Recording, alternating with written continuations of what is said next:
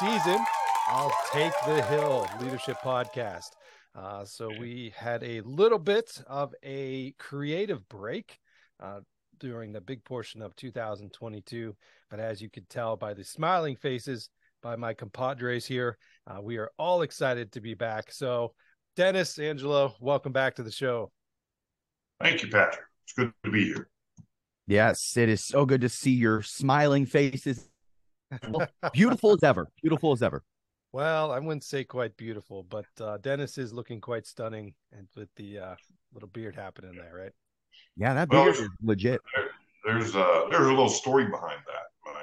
My wife, as I get older, she said that I'm getting uglier, so I have to cover more of my face. So, hey, I complied to the wife's request. That's all. Okay.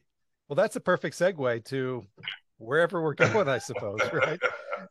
So going for the ZZ top look. ZZ top look. Okay, cool. Yeah, well, again, thank you, everybody. Like I said, we got a lot of feedback during, like I said, that period of time. So like I said, we appreciate you hanging tight. And like I said, we have some big stuff that we're planning for 2023. And, we'll get into that here in a little bit. But I wanted to take the time just to ask Angelo and Dennis, what you've been up to in 2022 and what's new, what's exciting, what's happening in your world, guys. Angelo. Well, yeah, Angelo, go ahead. Yeah, okay, yeah, let it be me. See, we'll get this timing figured out again. Don't worry. Absolutely. Well, the things that I've been up to are a lot of the same and a lot of different. There's been some life changes on my end. I have a new space that I'm sitting in for a studio, so I've moved around a little bit. New settings, new beginnings, new year, which I think is going to be a little foreshadowing into some conversation that we'll be having here a little bit later. But just been kind of keeping the dream alive, working hard at Point Park and doing the student conduct stuff, been teaching a lot more classes and, just trying to set up some good vibes for 2023. That's been my jam. I still have my Spinning Thoughts podcast that I do, and we're ramping that back up here for this for the 2023 year. So yeah, things are looking good. That's fantastic, man. And like I said, we'll make sure to connect about Spinning Thoughts here before we leave today, just to keep our audience up to date with what you're doing. Lots of cool stuff there. Dennis. Yeah, as always, it's been a busy year. I continue to teach at several different locations or different universities. That keeps me pretty busy. But I did some new things. Like I mentioned about the older, because you notice the beard's a little grayer. I've been building the cabin all last year, getting ready for retirement home. Not the retirement home, but just my retirement home. Yeah, so that's been really exciting. My wife and I are looking forward to getting up into the mountains near the lake on the boat, but I'll never really retire. I'll still keep teaching, still keep doing stuff like this. So it's just pretty busy this year. That's all. Nice. Looking forward to a good year though. Oh, and I took on another role as a president of the faculty union here at IUP. So that helps keep me busy as well. Yo, nice. Yeah, certainly, no doubt. With each between both of the amazing things you both have going on, certainly a lot of topics that will be woven into, I think, many conversations we'll have in the coming months, beginning today, right? What about you, Patrick? I mean, we can't forget about our fearless host. What's been going on with you, and what are you up to lately? Yeah, thank you. No, it was a fun year. It's driven pretty much by kids, right? So, just hanging out. Our kids are a year or two older now, right? So just chasing them between soccer, swimming, sports, and school, as well as, just everything that's always going on at the Roland School of Business and Point Park University as a whole.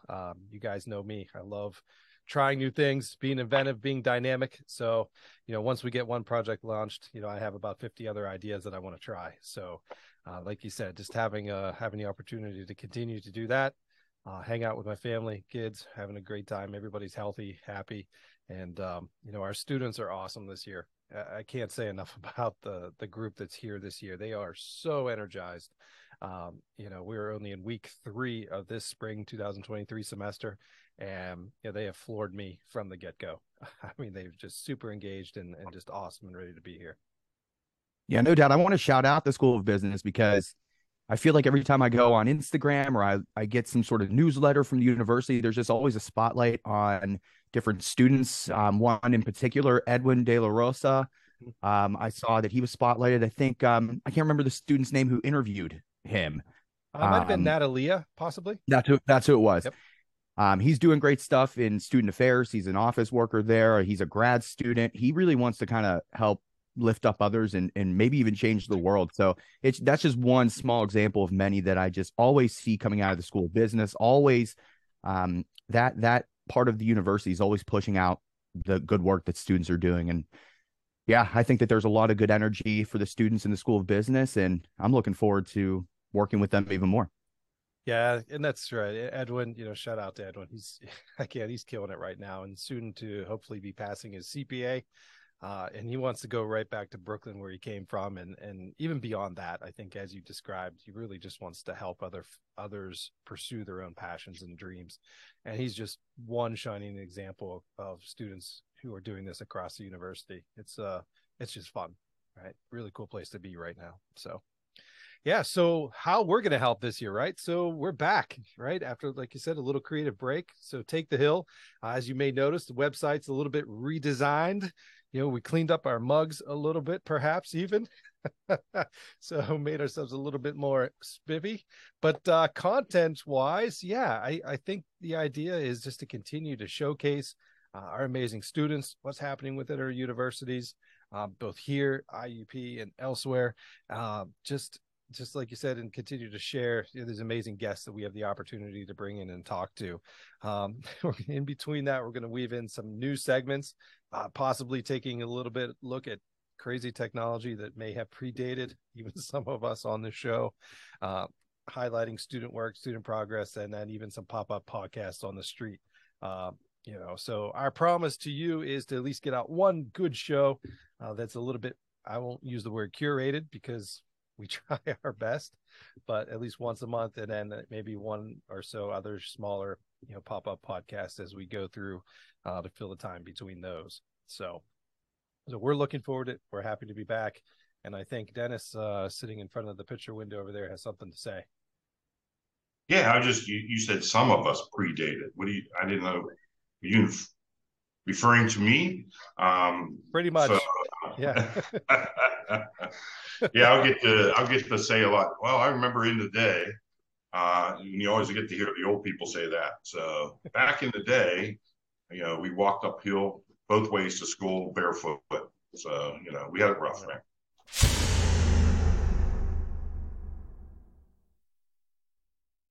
All right, everybody, we are now honored to be here with Dr. Brittany Brinkman. Dr. Brinkman, welcome to the show this morning. We're excited to have you here.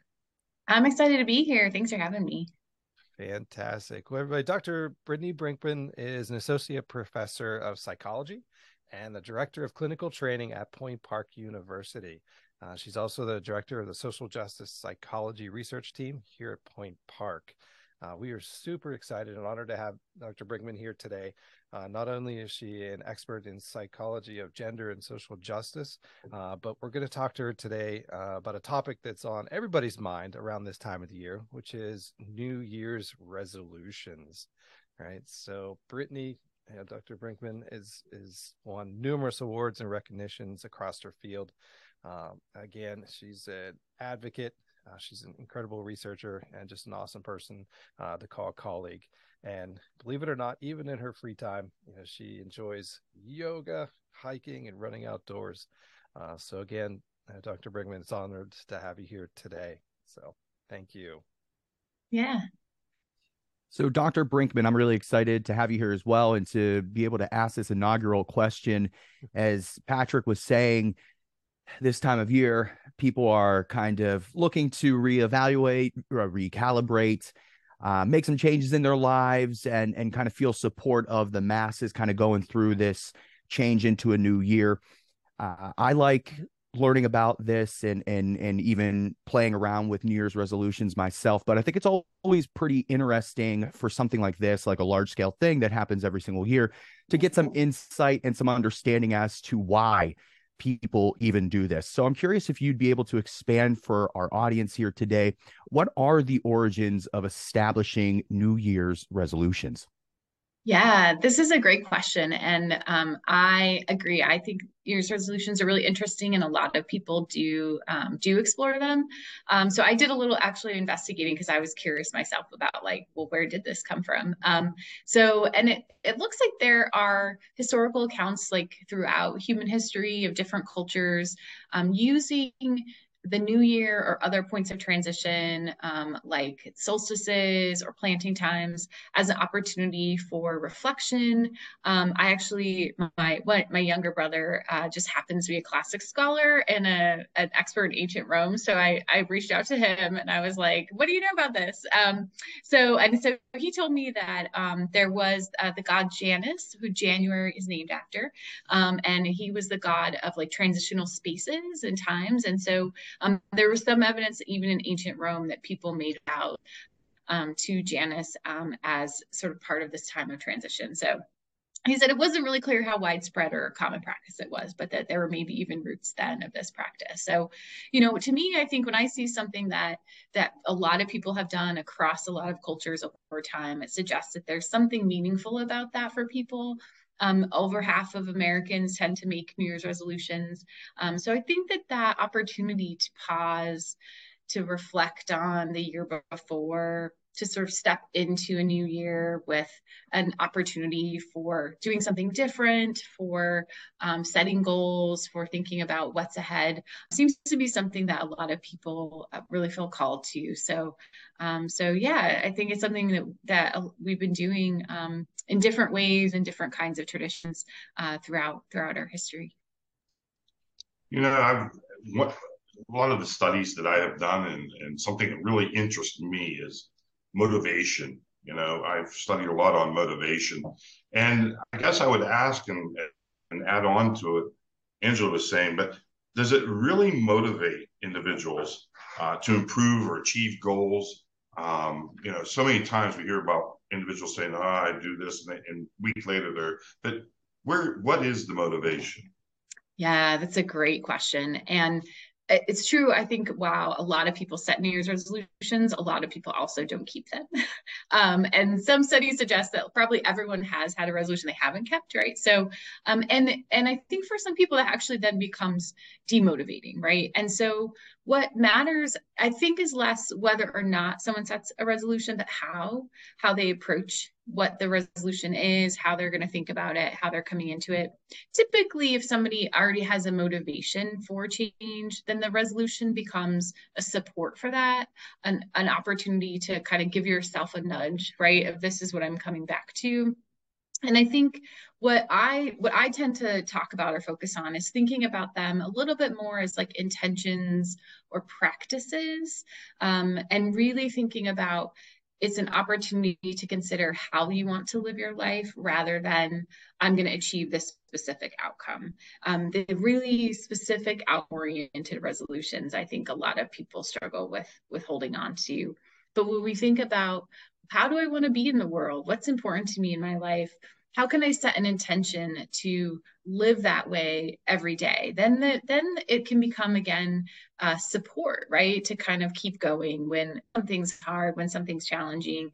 That if you're trying to practice, if you're setting an intention for something, and it's really rooted in what you care about, then it's not really that the resolution is giving you the motivation to do it. The resolution is really a support to work on some goals that you have or to improve an area of your life, that you've sort of made a commitment to yourself that you want to do that, and a reminder to yourself to keep working on that thing you care about. I think one that I embrace every January. I got to think about diet. And I think that's one of probably the biggest resolutions out there. Yeah. And but I from what you were telling me or what you're just saying, it becomes more of maybe we shouldn't be calling it diet. Maybe you should be calling it lifestyle change or making a lifestyle change. So I mean, from your experience, is it how it's presented or how you present it to yourself? I mean, Yeah, absolutely. And, I think that the really common ones that a lot of Americans make are diet, exercise, and sleep. And I literally have a client who's a teenager, and those were hers. And we're like, I'm going to eat better, I'm going to sleep, but I guess I'll exercise. And so, there's these things and they are the ones that people set some kind of goal or activity for themselves that then they don't really do. And so I think getting at what's the deeper goal there? What's the deeper thing that you care about? So, trying to say, oh, I'm going to stop, eating some food that I really, really love. It's hard to stay motivated to do that versus I know that I like to feel healthy and strong. And so what helps me feel healthy and strong? Like maybe drinking more water. When I drink water, I actually feel better. Or I notice if I do get some fruits and vegetables in my diet, like I feel better, right? And so focusing less on what is the particular activity, but what's the deeper motivation? If the deeper motivation is to feel healthy and strong, if the deeper motivation is to feel well rested, sleep hygiene in the US is pretty bad. And so, but it's hard for people to break the habits that get in the way of sleep. And when it's just like, I'm supposed to do this, it's not as motivating as the days I wake up and I feel really rested. I had a really great day. And then my motivation is I enjoy feeling well rested, or I enjoy feeling healthy. That I think is more motivating than I'm going to cut myself off from something that I enjoy, right? We tend to do the stuff that makes us feel good. Well, that makes me feel, as I say, that makes me feel a little bit better because I was thinking about grabbing lunch with Dennis after this show. So maybe just go with a little healthier choice, right? Right. And I think that's a great example too, because we also have a lot of motivations and food often comes in those times when we connect with other people. And so being healthy, eating healthy, feeling good is an important motivation, but also like connecting with other people. And so if a meal that even if it's not the healthiest meal you've ever had, having lunch with somebody you care about and you enjoy that connection with, like, I think leaning into that's important. I mean, I'm used to having cupcakes on my desk, but today I brought an apple. Just because of that. Nice. That's good, Dennis. So can you, Dr. Brinkman, elaborate a little bit more? And I think this is really fascinating. As you talked about, it's connecting to the deeper motivation. So from a cognitive perspective, how do resolutions work? Like, or what's the way we should think about them differently? Yeah, absolutely. So I think there's two things that I think about with this. So one is the cognitive approach does matter and can really help us both in what resolution we set and then whether or not we keep it. So one is trying to approach it from a growth mindset. So you might have heard this term, but it really comes from positive psychology, and it's a way of thinking about how people approach challenges. So thinking about how, if something is challenging, right? Some of the resolutions we set are things that we want to do, but they're kind of hard for us, right? And so if we approach a challenge as an opportunity for growth, an opportunity to try something that maybe we're not there yet, but we can get there and we can work toward it, that we're more likely to keep doing that than when we set a resolution that is, something that we feel like makes us feel terrible to do, is really hard to do, and then we tell ourselves we have to do overnight, right? Like most of us don't do that. That's terrible. It's hard. It's challenging. So we can set resolutions that are challenging for ourselves, but when they're rooted in something we genuinely care about and they're tied to some deeper purpose, and then we approach it as, well, I even sometimes call them practicing. I'm practicing, right? We don't have to excel at everything we practice. We're practicing something because we're learning how to do it and we're getting better at it, right? So I'm practicing getting more sleep. I'm practicing connecting with others in a particular way. I'm practicing meeting deadlines, like whatever it is, there's space for yourself to like be working on it. And that growth mindset is a way to approach a challenge that I think really helps shift from I did it or I didn't do it, right? And getting away from thinking about, oh, I set this resolution for myself. This is where they tend to break down for people. People set it, they feel like, I really mean this, I'm gonna do it, and then they don't do it, and then they're like, I should just abandon it because I failed at it. And instead, not that if you think about it as something you can't fail at, you just keep practicing each day, you come back to it. It's a lot easier to stumble and not maybe do your resolution and then come back to it. You don't have to be, it doesn't have to be all or nothing.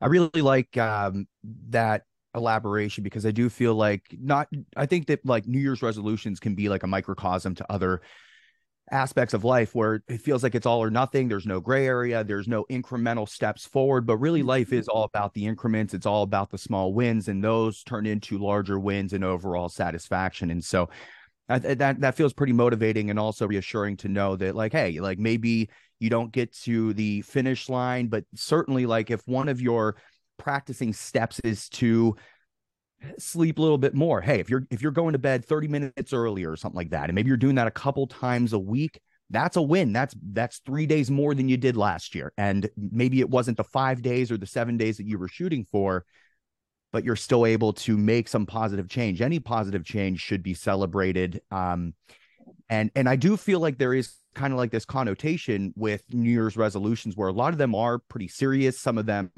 feel like it's all or nothing and has to happen, or it's a complete failure. But to kind of bring in a little bit more lightheartedness into the conversation, because I know Patrick Dennis and I certainly can only be so serious for so long.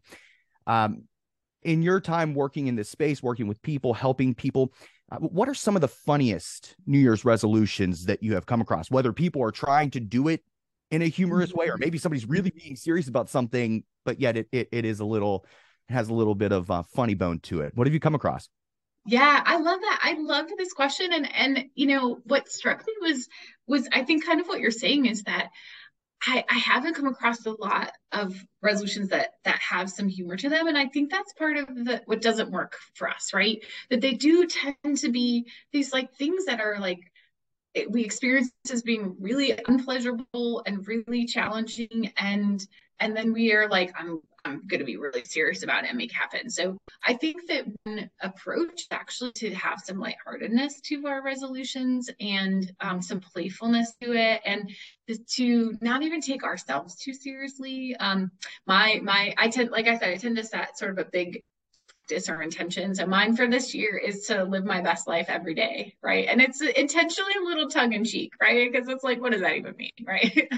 But it's this way of like, how do I think about each day, finding joy in the day and finding gratitude, and not letting stressors in my life kind of like be the focus. And so I'm using this kind of like some humorous thing for myself to think about it. So I think that actually adding some humor can help us create resolutions that we don't have to hold on to so tightly as this sort of like miserable thing we're gonna do, and then when we don't do it, we like beat ourselves up about it, and it's like, well, yeah, no wonder people don't do that. But why would we keep doing that? So having some fun with them, making them a little more lighthearted and playful. And for me, it's serious. Like it's a way I'm dealing with some stress in my life that's really important for my health. But I'm, it's literally on a Post-it note on my fridge written that way. So when I see it, it's also a way to sort of like a reminder to myself, with like a little bit of tongue in cheek in there. Dr. Brickman, I may be going down a rabbit trail here, and or a rabbit hole, maybe that's what it's called. But anyway, I'm gonna like go back to what you were saying earlier, and that word failure. And society has a tendency to put such a negative connotation on failure. And I teach my students sometimes, failures are good depending upon how you look at them and so forth. So, I mean, society, it's so negative just to say the word failure. So, I mean, what's your take on the idea? Yeah, I agree. And I think there's a couple of ways that people can use this in thinking about resolutions. I think I agree that the idea that failure is a bad thing, to how do we sort of explore that and let go of that a little bit? That's part of that idea of growth mindset, is that failure meant you tried something. Failure meant you went for something and you didn't get it yet. You weren't there yet, right? Like you didn't meet some expectation or goal. And it shows you where you're at, right? It's sort of like a feedback loop. When you try and you're like, oh, I didn't quite hit that mark, then you know where you're at. And so I think when we take the sort of like judgment out of a failure, then that can help us try things and know, okay, well, I can get there later, or this is where I'm at right now, and I'm going to kind of push myself to the next level. And so I think that's really helpful for people. And I think too, sometimes, especially if people get really stuck there, I think setting an intention that you can't really fail at, right? If it's something that like it's something, again, that sense of like you're practicing, you're trying all the time, then there's less of like I did it or I didn't do it, right? There's more room for how did it turn out? What was the process? What's the intention behind it? But I think I agree with you. I think we need to reframe how we think about as failures as attempts at something. It doesn't have to be a bad thing when we don't succeed at everything that we try. And just leading into that as well, I'm one of those individuals. What makes people tick? What are they always thinking? What causes them to think a certain way? So how do you think resolutions connect with our cognitive functions? Yeah. So I think thinking again about that growth mindset, but I also think one of the things for New Year's resolutions is that people sometimes are too focused on the cognitive part. So they set a resolution that they think is good for them, but it actually makes them feel terrible, right? So what we have to do is recognize that we are more than our thoughts, and we are motivated by more than our thoughts. How we frame what we're thinking is important, but we also feel certain ways. Some things make us feel certain ways. So if we explore how does an activity actually make us feel? And what are the feelings we want? We want to feel more connected to other people. Do we want to feel accomplished? Do we want to feel proud of ourselves? Do we want to feel less hectic and less frantic? What are the things that make us feel that way? Instead of like, I think I should do this. I think this is good for me, right? And you can find things that meet both, right? So think, if somebody wants to get more exercise, they might think I should go to the gym 3 times a week, but they hate going to the gym, and going to the gym makes them feel terrible, and they're miserable and they dread it, and then they're not going to go, right? But if they want to get more exercise, and going on long walks at the park with their dog makes them feel good, that can be your resolution, right? And it can still meet the underlying intention of getting activity, but not just sort of setting yourself up to do something that you should do. Who cares? Like who says you should go to the gym, right? But doing something that feels right for you and is helping you feel the way you want in your life to meet those goals.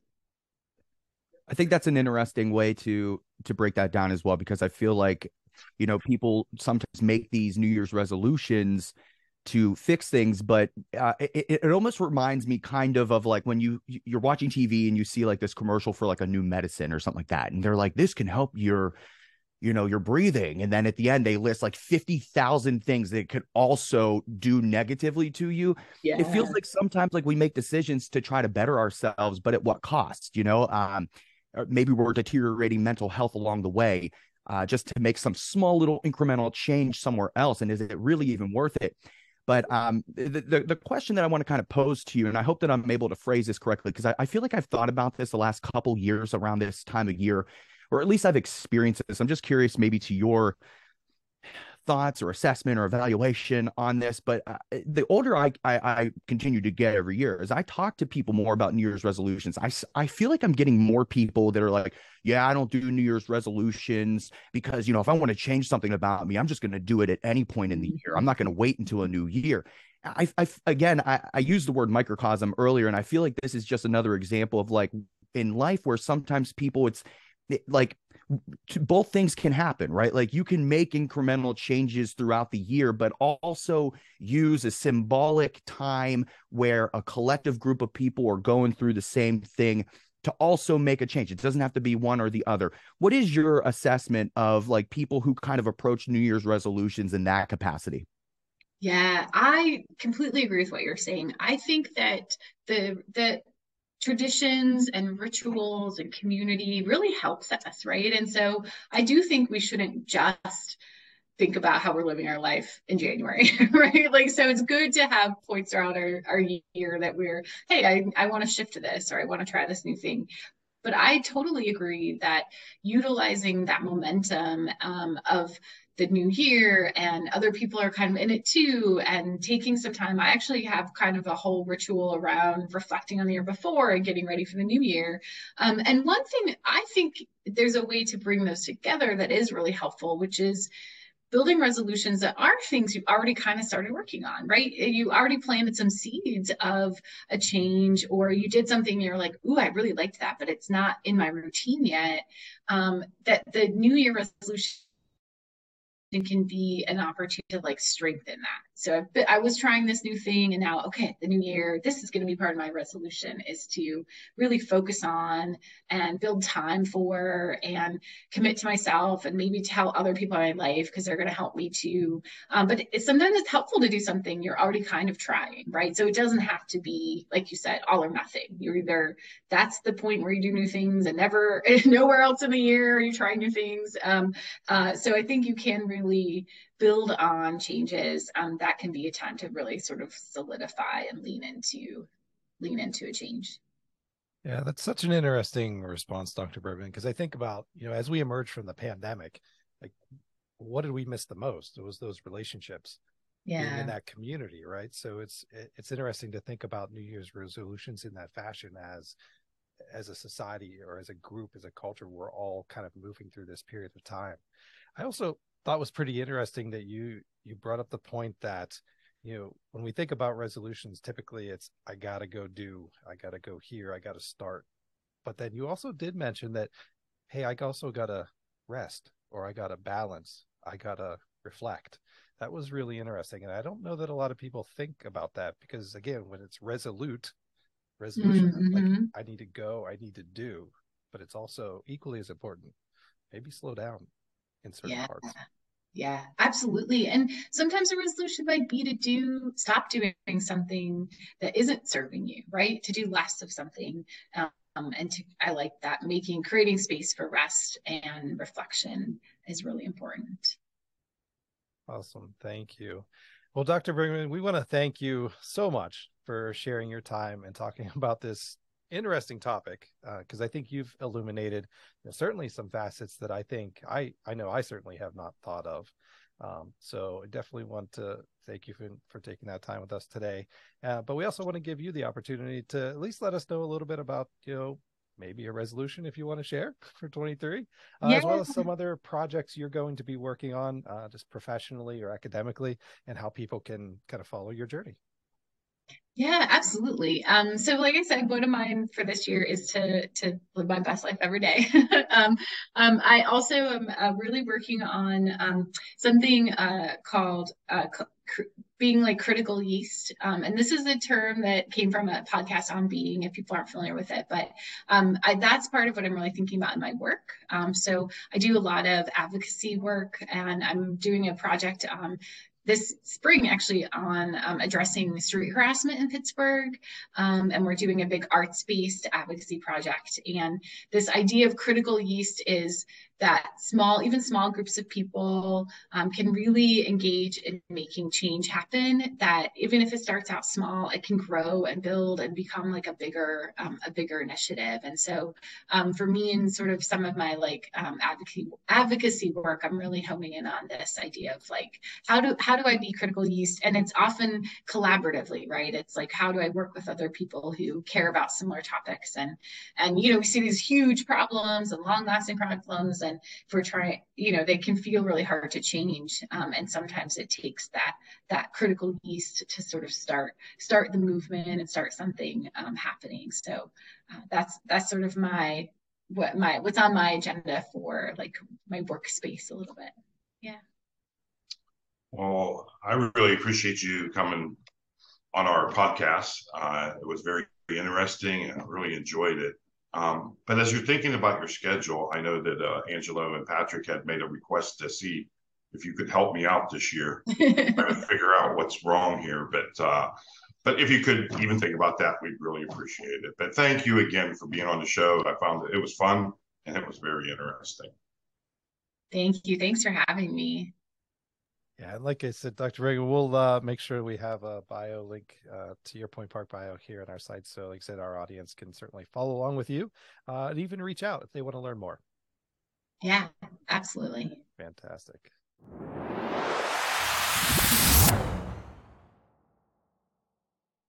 All right, so we are now at the point of the show. We're going to start to look at a few of the submitted questions that we got from our audience. Question number one is from a communication student. So one thing we're going to do a little bit differently now is I'm not going to read the student's name. I'm going to use the phonetic alphabet.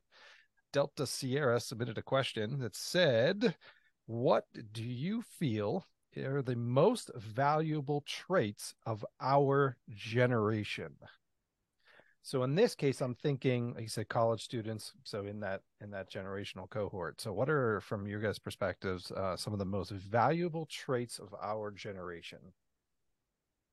Dennis, Angela, what do you think? Wow, that's a tough one. I mean, even as a professor, I sometimes feel that generational gap's there, and it's hard to connect. But I just think the ability for them to, I see this, their thinker, they're how do I want to put it? I'm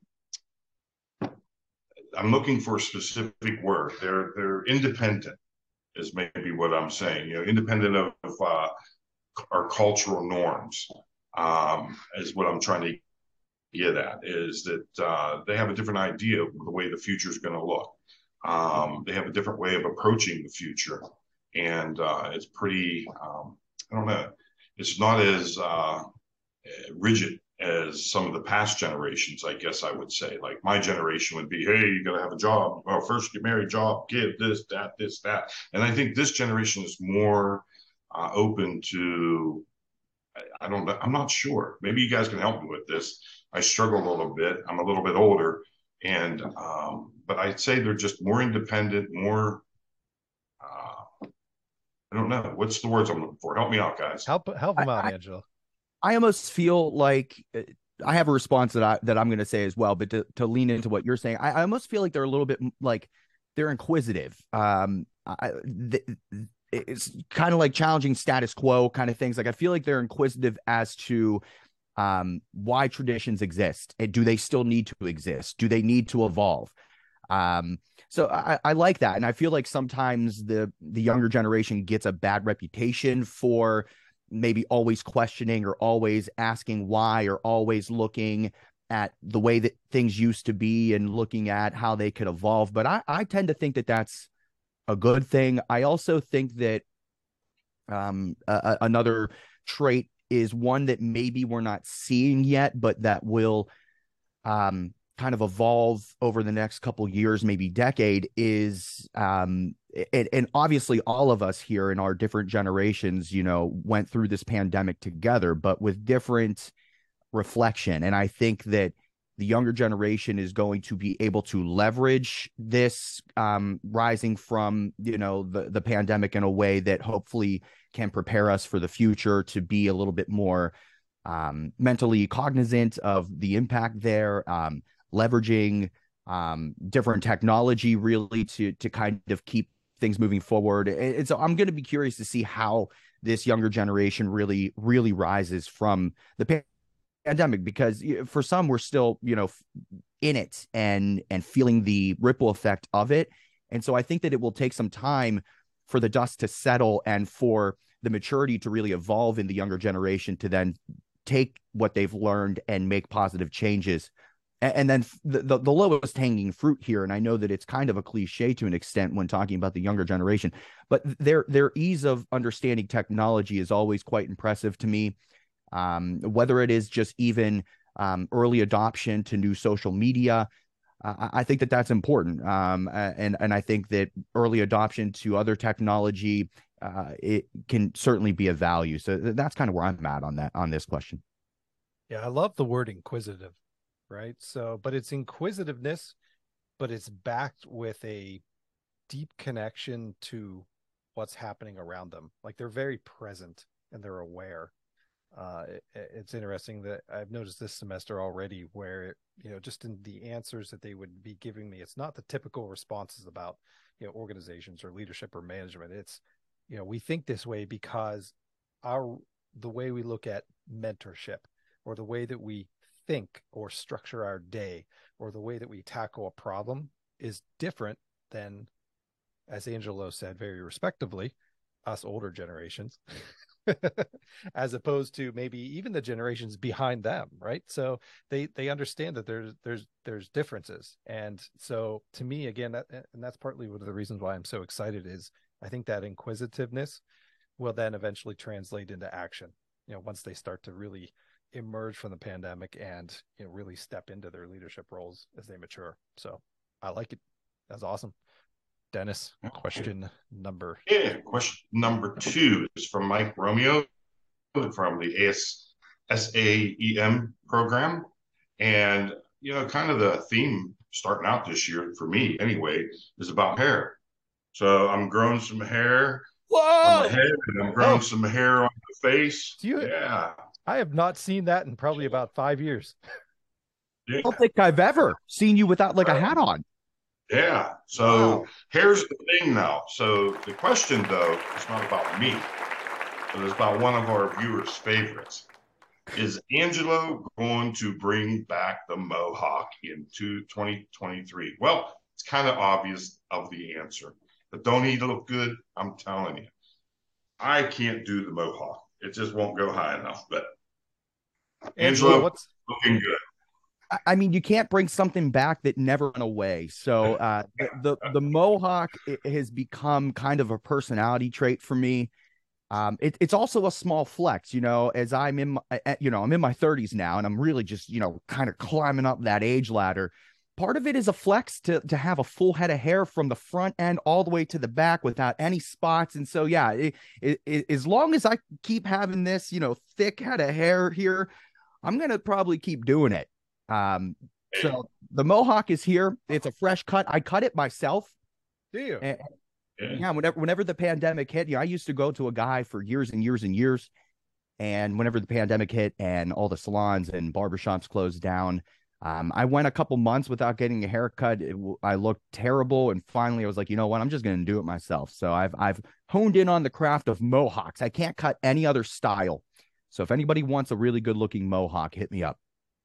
I come from the era, a different era, from the 70s and the tail end of the 60s.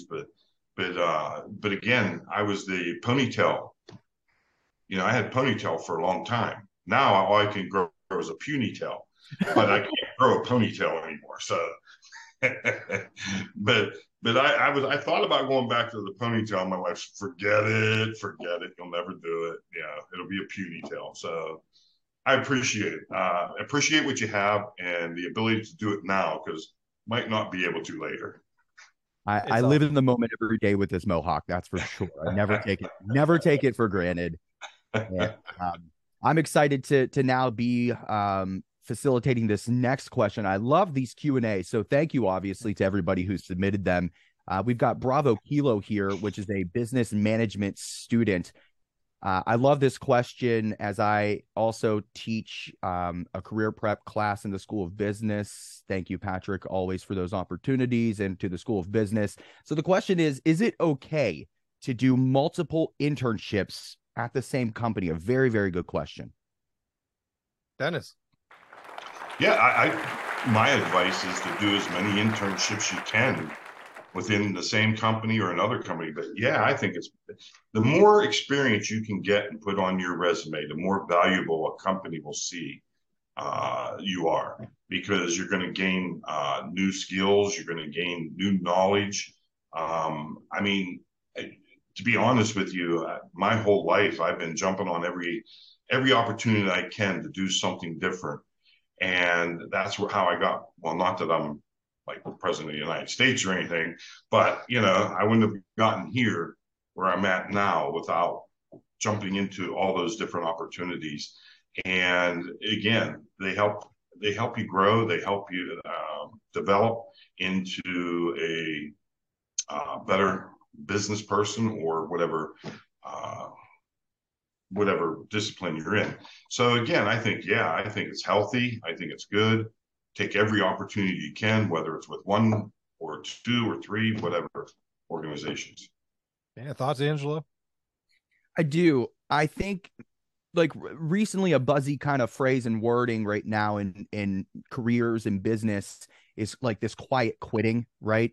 I feel like loyalty to a company is becoming inconsistent, and you're seeing a lot of people jumping ship at places and putting feelers out there. So in relation to doing multiple internships at the same company, in my opinion, I think that shows a little bit of loyalty. It shows growth and evolution. I think that it could look extremely valuable to future employers to show that you were invited back. I mean, that obviously you're not going to be invited back if you didn't do a good job the first time. And companies are always looking to get new people in the door. So for them to want to bring somebody back in, it means that they potentially aren't bringing in somebody new. And I just think it's a massive compliment. But ultimately, I mean, let's not forget that the goal is to take an internship or a co-op and evolve that into a career, right? So why not foster that with this company? If you are on the same page with them as they are with you and they're inviting you back, who knows? A first-time internship turning into a second-time internship could turn into a full-time job and career with benefits and everything that offers. So yeah, I would encourage it. And ultimately, to echo what Dennis is saying, and I always say this to students, take every opportunity that you can right now, whether it's for credit, not for credit. More experience is better. Sometimes learning what not to do can be more valuable than learning what to do. So yeah, I'm all for this. Yeah, I agree. Good answers. Okay, question number 4 is coming from Alpha Hotel, who is a marketing and sales major. Have organizations changed for the better or worse as we emerge from the pandemic? That's a big one. And I'm sure you could probably take that in multiple ways. Dennis or Angelo, any thoughts from your lens? I mean, mine's going to be brief. I mean, it's really hard to tell yet. I don't know if we're far enough into the post-pandemic to see what's actually happening or to understand who is better and who is worse. But I would say that it's both. I think there are some companies that are worse off in that there are less opportunities for like the mom and pop right now. They really got nailed hard.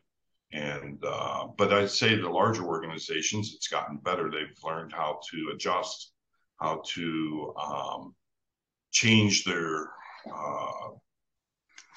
I don't know, their goals and their strategies to meet challenge. So I guess some of them have come out better. Some have come out worse. I don't know. It's very hard on the small business person who does not have the the ability to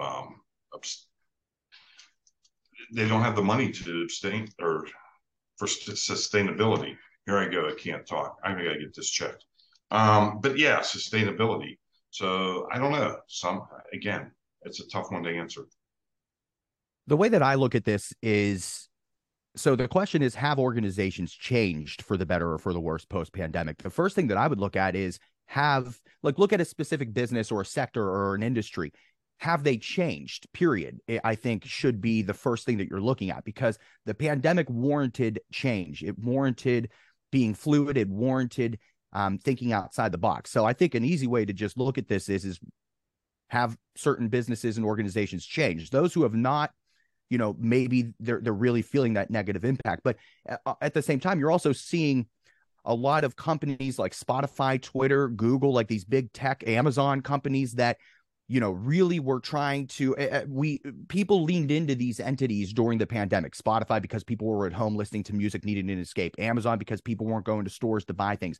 Google, because again, everybody's just leaning into technology, but now they're going through some pretty massive layoffs. And they're letting people go because they overhired during these times. So, one could argue, like, is that positive or is that negative? To me, I feel like that could be a little negative. That what we're seeing is this ebb and flow right now, and I still feel like we'll get a couple more ebbs and flows before we actually see whether there is long-term positive change or not. But ultimately, I would just be looking to see, are people changing, and change still needs to be happening too. So it should be a fluid thing. Yeah, I like that a lot, and it's going to continue to evolve. There's still a lot of instability.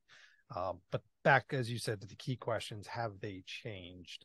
And I think that's going to be the hallmark for somebody looking at, whether you want to be employed by that organization or that industry, in the respect of, if they have not changed and they're still holding on to maybe those old ways of doing business or processes or procedures or cultures, it might be a little bit of a red flag, right? Because there's just so much that has happened, and value systems are changing, market conditions are changing, industries are changing, and if an organization is not at least looking to change or going through the process of exploring what they need to do, then it might be something to consider if you really want to go to that place, right? So, yeah. Can I add a question to that? I think, yeah.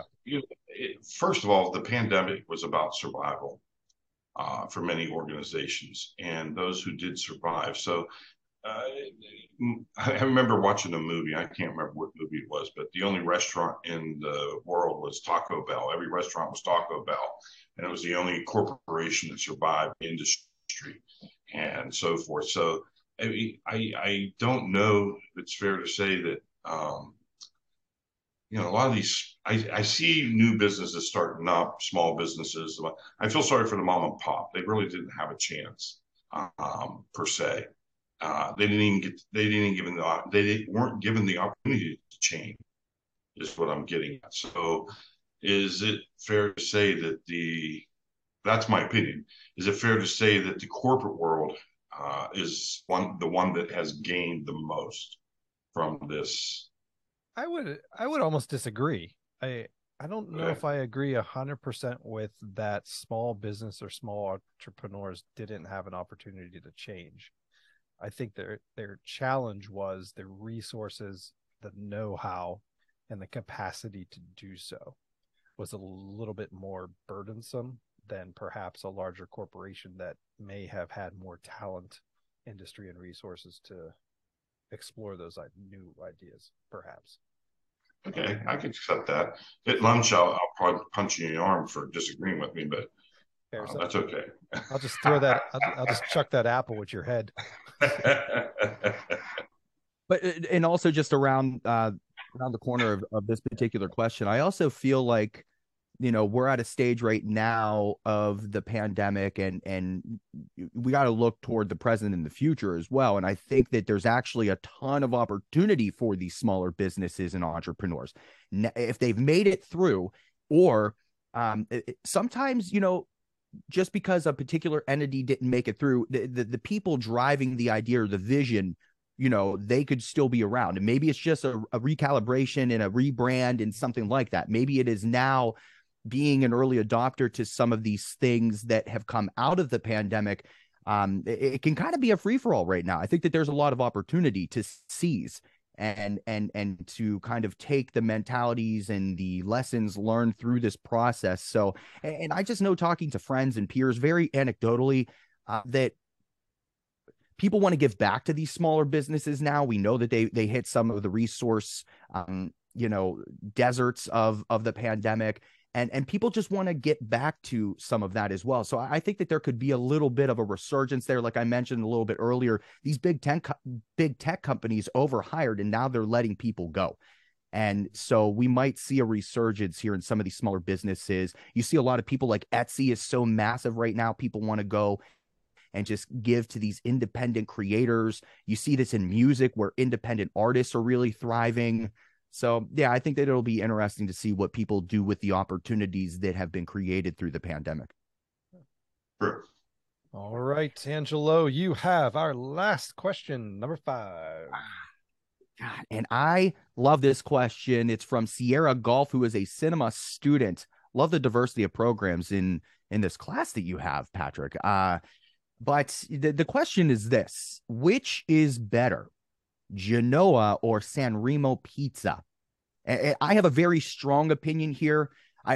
So I can wait to give that opinion to hear from both. Maybe we should. I don't want to give mine just yet. Where are you two at on this? So I'm not sure if Dennis has had Genoa pizza yet, but I know we've been to San Remo's pre-pandemic. But if I had to choose, I'm going to put myself out on the record as a San Remo's fan. God bless you, Dr. Breslov. I know you love Genoa's, but yeah, San Remo's, my original loyalty was there. So Where's it located, San Remo's?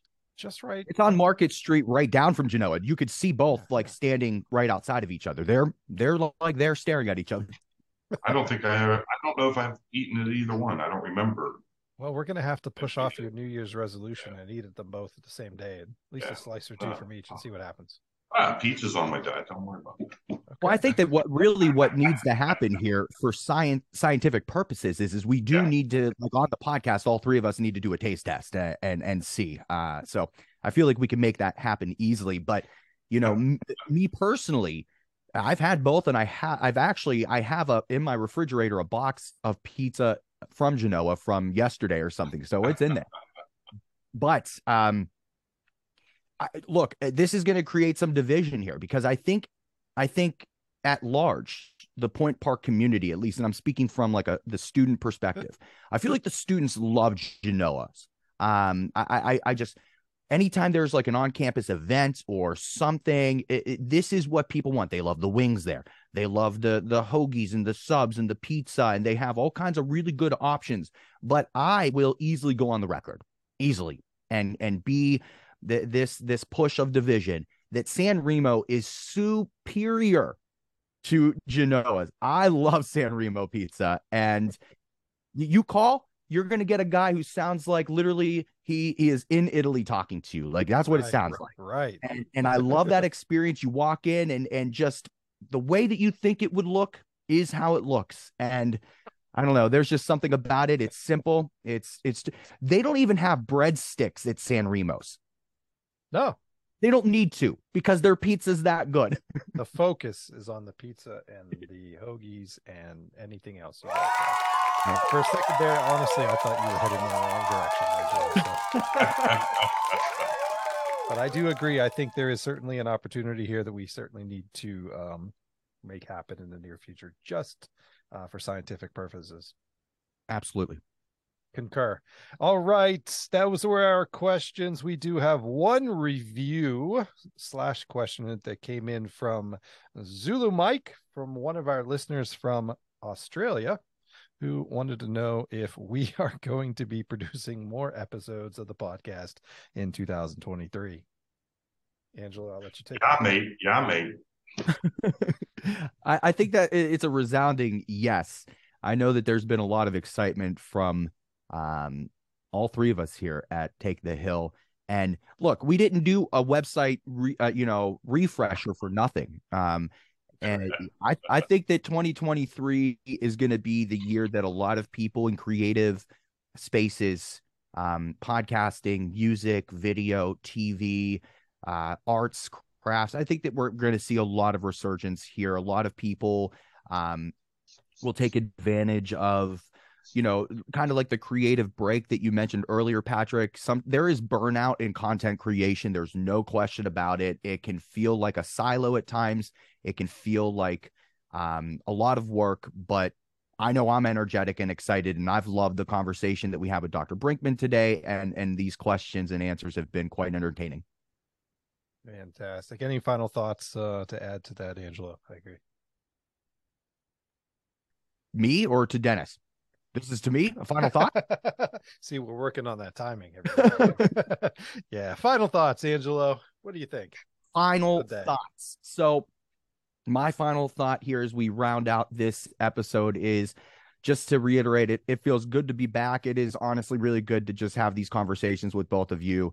I look up to the both of you. I think you do great work at Point Park, at IUP, and everywhere in between.